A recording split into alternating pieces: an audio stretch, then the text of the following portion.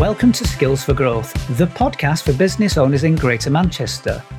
I'm Andy Hall, and in this episode I speak with Peter Crane, a super knowledgeable change management specialist with over 20 years experience under his belt helping businesses of all sizes to thrive and become successful. We had a great conversation, and in this podcast he tells me the 3 top tips any business owner must use to navigate inevitable change for the future.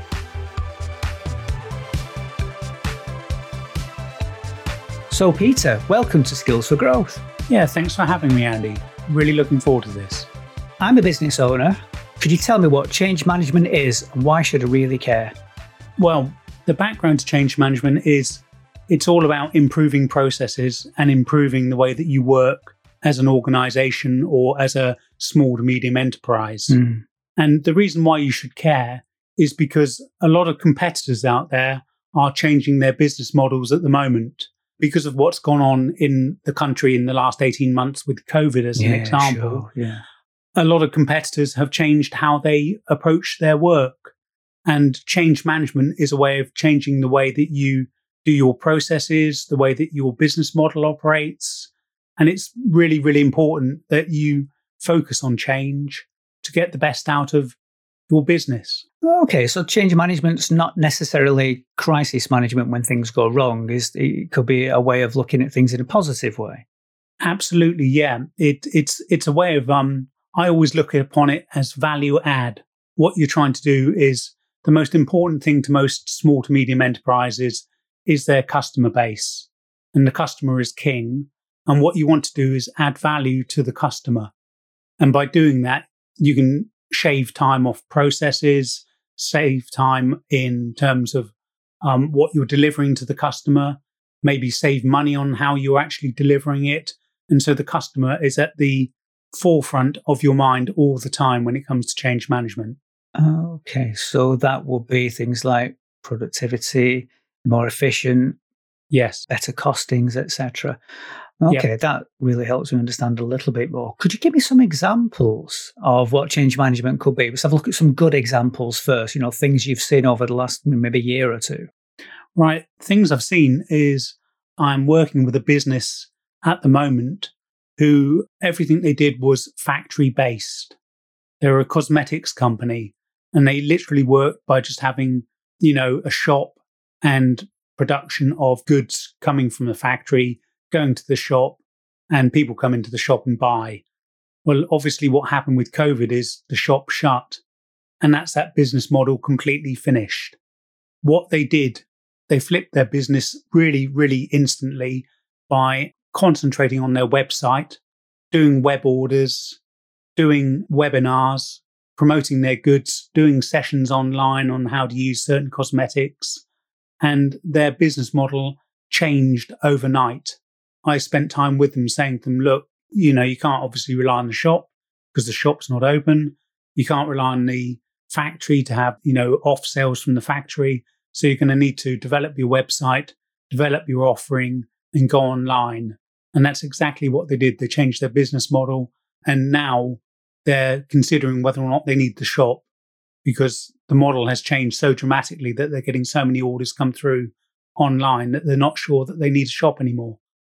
Wow, it's a really positive example, isn't it? In a situation which people probably couldn't have predicted as well. So is change management something you should only do when there's a change, or would you consider change management before anything happens? For example, just have that as part of your working practice, to foresee potential problems. Yeah, I always refer to it as being part of a toolkit. I see that you should have change management on your agenda all of the time because, no matter how well you're performing, you can always perform better.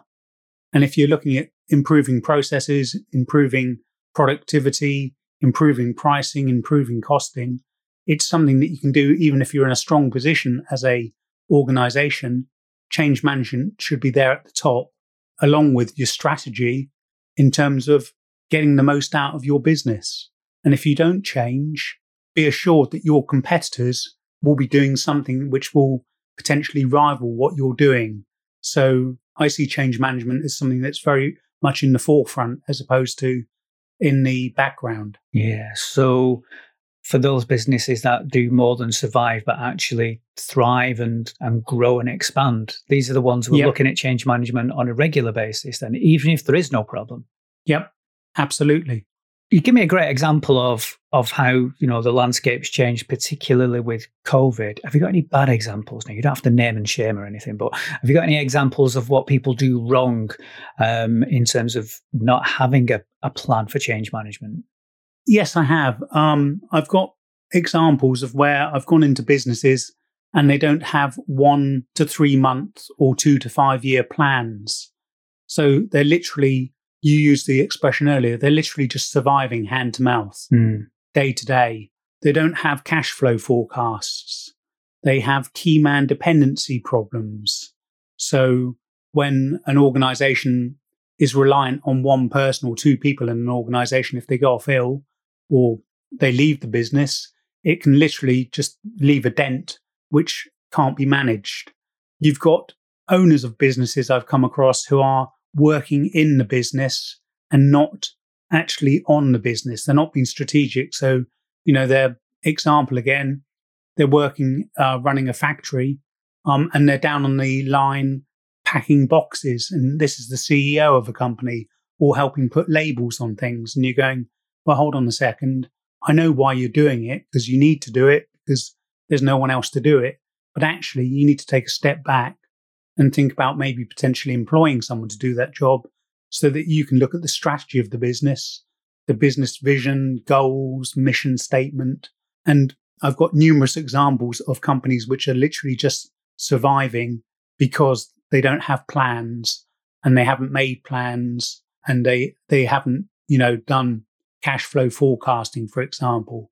So they don't, I went to one business and said, do you know how much money you need for the rest of the year to survive? And the answer was no. But I suppose when you go into business, it's probably not the kind of thing you think of, is it? You're probably just thinking, how do I sell my service or product? And then how do I maybe create jobs? How do I grow the business? So it maybe not be something that it's at the forefront of people's minds when they set the business up. So when would you start considering having a change management policy? I would consider sort of like having it. It's easy for me to say because I'm in change management, but I would consider it as being a core component part. Once you've actually set yourself up and established yourself, then change management should be there as something that you dip in and out of when you need it. There are too many businesses which are just, as I said, just surviving, and they've fallen into the business. So many businesses that I work with have literally set themselves up because they thought it was a good idea, but they didn't set up with a goal in mind. They don't know what their strategy is. They don't know how long they're going to, they don't know what they don't know. They don't know when they're going to exit the business, whether they're going to sell the business, whether they're going to have it as a retirement pot. All of these questions are things that come up within the change management remit. I ask, my SMEs, look, what is it you want to do with your business? Where do you see yourself in 2 years or 5 years? Where do you see yourself in 10 years' time? Do you want to exit the business? Do you want it as your pension pot, as I said?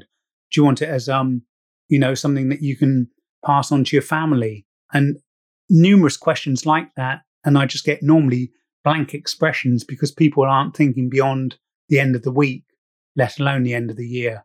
Yeah, it's fascinating to hear that. I mean, because as you know, I work on a mentoring program, and it's usually at times of change that people ask to speak with a mentor, usually because they want to know what it feels like to do what they've done. But a few things come up, and you've touched on this already, and that was that key man dependency. And it was, so we're kind of going into this, what next? What's next in my phase of the business? Do I exit the business? Do I prepare to sell the business? Do I have somebody to follow in my footsteps, if you like, or maybe get a new MD should anything happen to me?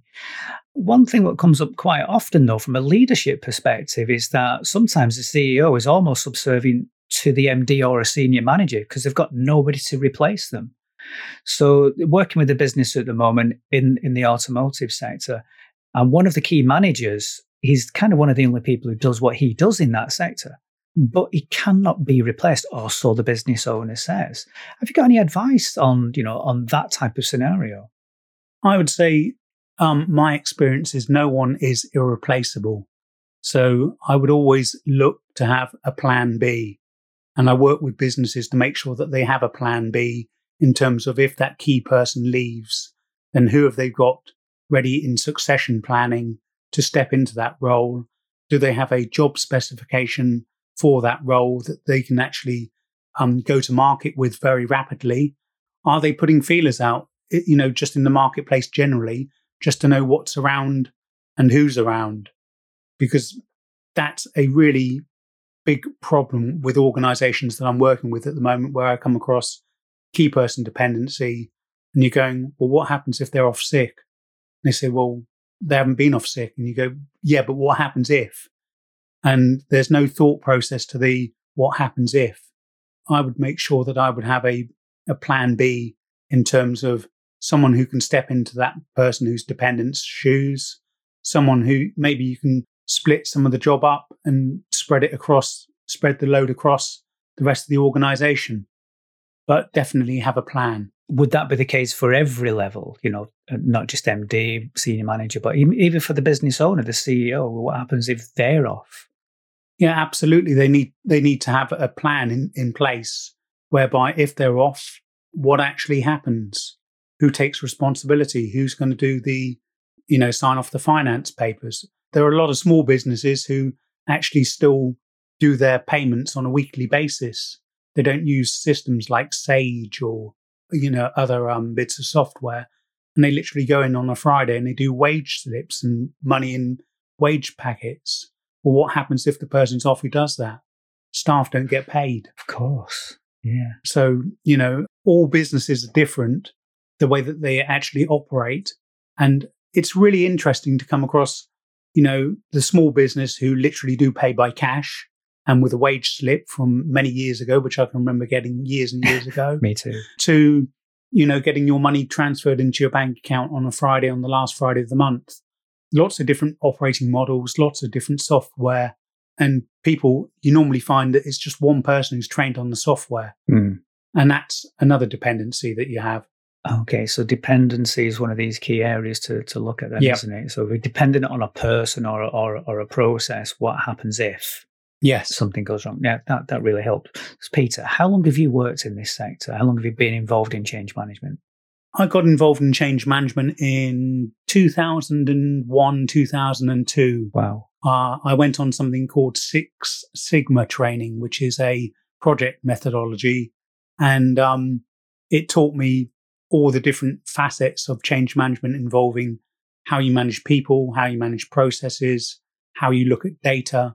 They're the three things that are key: people, process, and data, along with customer satisfaction. Brilliant. So would you recommend Six Sigma for business leaders or for SMEs as well? Absolutely, yeah. It came from the Japanese motor trade, from Toyota and from Honda, who introduced it as a methodology for managing the production of cars. But back in the early 2000s, it got transferred into financial services and into manufacturing in sort of like a more widespread area. And it's a solid methodology for actually managing change in your business, very heavily data reliant. So you actually do statistical analysis on organizations.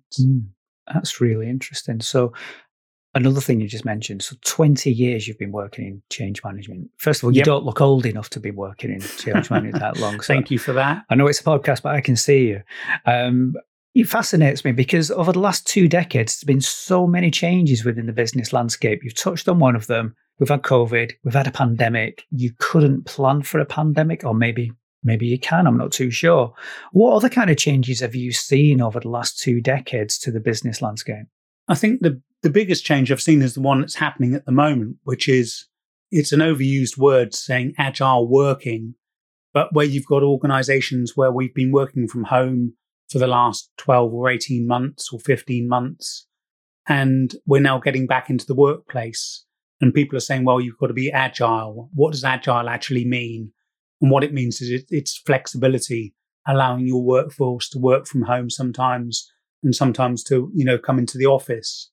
I work with, and I'm still in contact with through networking, the chief operating officer of a large FTSE 100 company who says that they're now looking at their footprint for their offices because they've done a staff survey and the staff have said they're quite comfortable doing 2 days or 3 days a week from home and 2 days in the office. And so they're looking to shed their footprint in terms of offices across the country and do a more Regis style approach whereby you rent some office space for like a Friday and a Monday, and everybody comes to the office space who wants to come in and meet their colleagues and do one-to-ones or whatever it is they want to do face to face. And they save on the cost of having buildings, overheads, and all of that. That's the biggest change I think we're going to see in the next 12 to 18 months. Organizations not having huge offices anymore. Yeah, that's an interesting one. So that's obviously because of technology, we're allowed to do that now, aren't we? But kind of thinking back to the last recession, we're probably going back just over 10 years ago now. You were in change management then, is that right? Yes, I was. What kind of things did you see around about that time? That was wholesale panic initially because businesses were worried, obviously, about what their future was going to be because of the fact that lots of people were being made redundant. Money was, you had the situation with some banks and building societies whereby there was a run on the banks, there were a run on the building societies, and that didn't, bode well for businesses. What they had to do was look at ways of saving money. And the way that they looked at saving money isn't always about, losing jobs or cutting training budgets. It's actually about becoming more operationally efficient and better for your customer.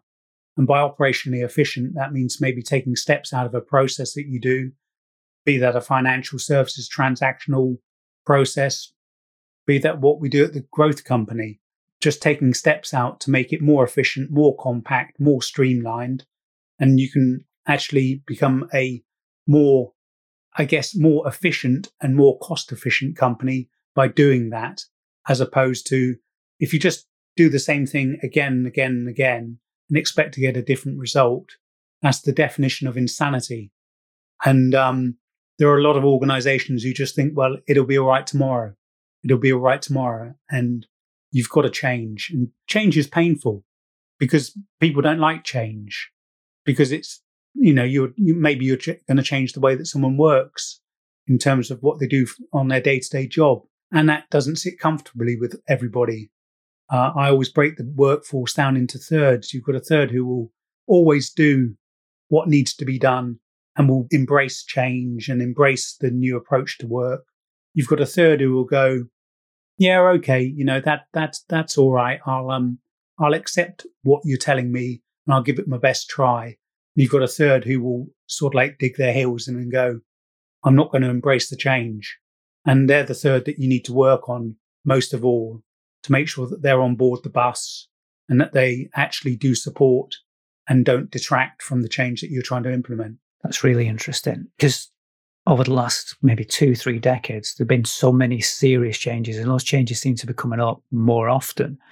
We've got, we've had a recession, left Europe, had a pandemic, so we've had some really serious key changes in the business landscape. And I doubt that's going to change. We've got potentially another recession coming up, depending on, those factors we've just mentioned there as well. So I'm a business owner and I've got a workforce. It's only a small workforce, but I've got it broken down into 3. That last sector of people, that worries me a little bit because if these people are not performing, this is really going to impact me. What advice would you give to me as a business owner to engage my workforce to embrace change better? I would take the forming, norming, storming, performing approach to business management, whereby there's a professor back in 1965, a Canadian professor who came up with that approach. And it's all about team dynamics and where your team are actually just initially forming, then they're storming, then they're norming, then they're performing. And it's all around making sure that your key personnel are on board the bus, as I've said before, and that you have to either, and it sounds quite brutal, you either have to manage up or manage out certain people within your workforce if they're not going to do what you need them to do. Your business may just be teetering on the edge, and it needs to survive and not just, stop trading. I'm working with a business at the moment whereby it is a small business. It's in manufacturing, deals with 3 main customer bases. They've got 2 big customers plus private work. And they've got a workforce who are 80-20 anti the way that the company is going, the direction that the company is going in. Really? Yeah. And I'm working with that business at the moment to work with the individuals. There are only 16 of them on a one-to-one basis to try and actually get to the root cause of the problem, which is, what is it that they don't like? Is it that they're not paid enough? Is it that their hours are too long? Is it that, their working conditions aren't right? To try and get to the nub of the problem so that you can then fix it and have a happy workforce. And we're introducing well-being, health and well-being into the workforce. Lots of different techniques that you can use, but that's a business that is teetering on the edge at the moment, whereby they don't know whether they're going to be there in 3 months' time. That's really interesting, because it's been a common theme through the Skills for Growth podcast, looking at the people in the business and how important the people in the business are. You mentioned it earlier, just how important the people are. And it's not just about processes.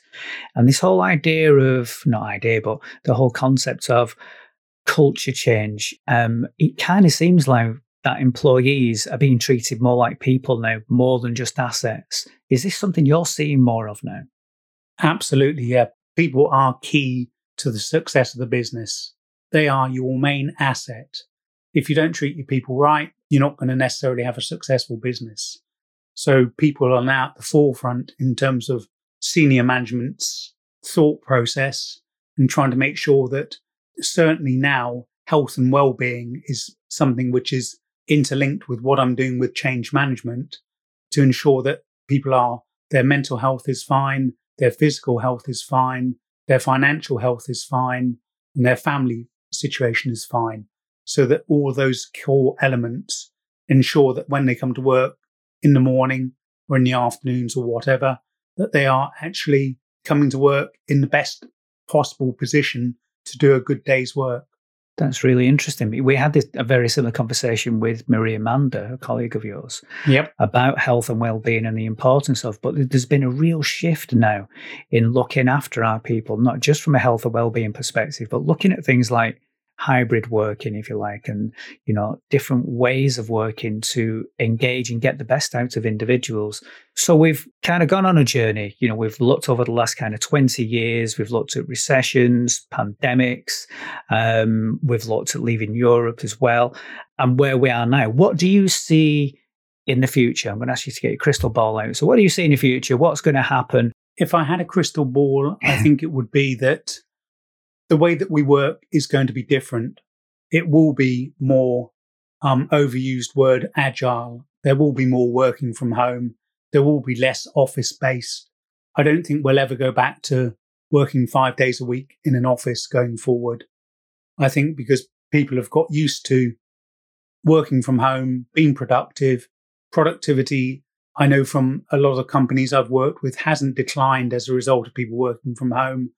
They like the flexibility of maybe having a 7 till 7 window to work their hours in. So the first sort of like crystal ball moment will be, I don't think we're going to return to all being back in the office. Different with manufacturing, where you're obviously working in a factory. That's a bit different. I think that will remain the same, but there'll be more flexibility in terms of hours, and also lots more around health and well-being being introduced to factory working, definitely.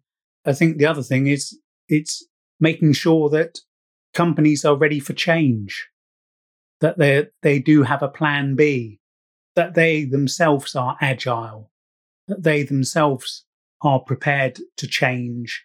And when they see something coming over the horizon, they're prepared for it, as opposed to it coming as a complete bolt out of the blue.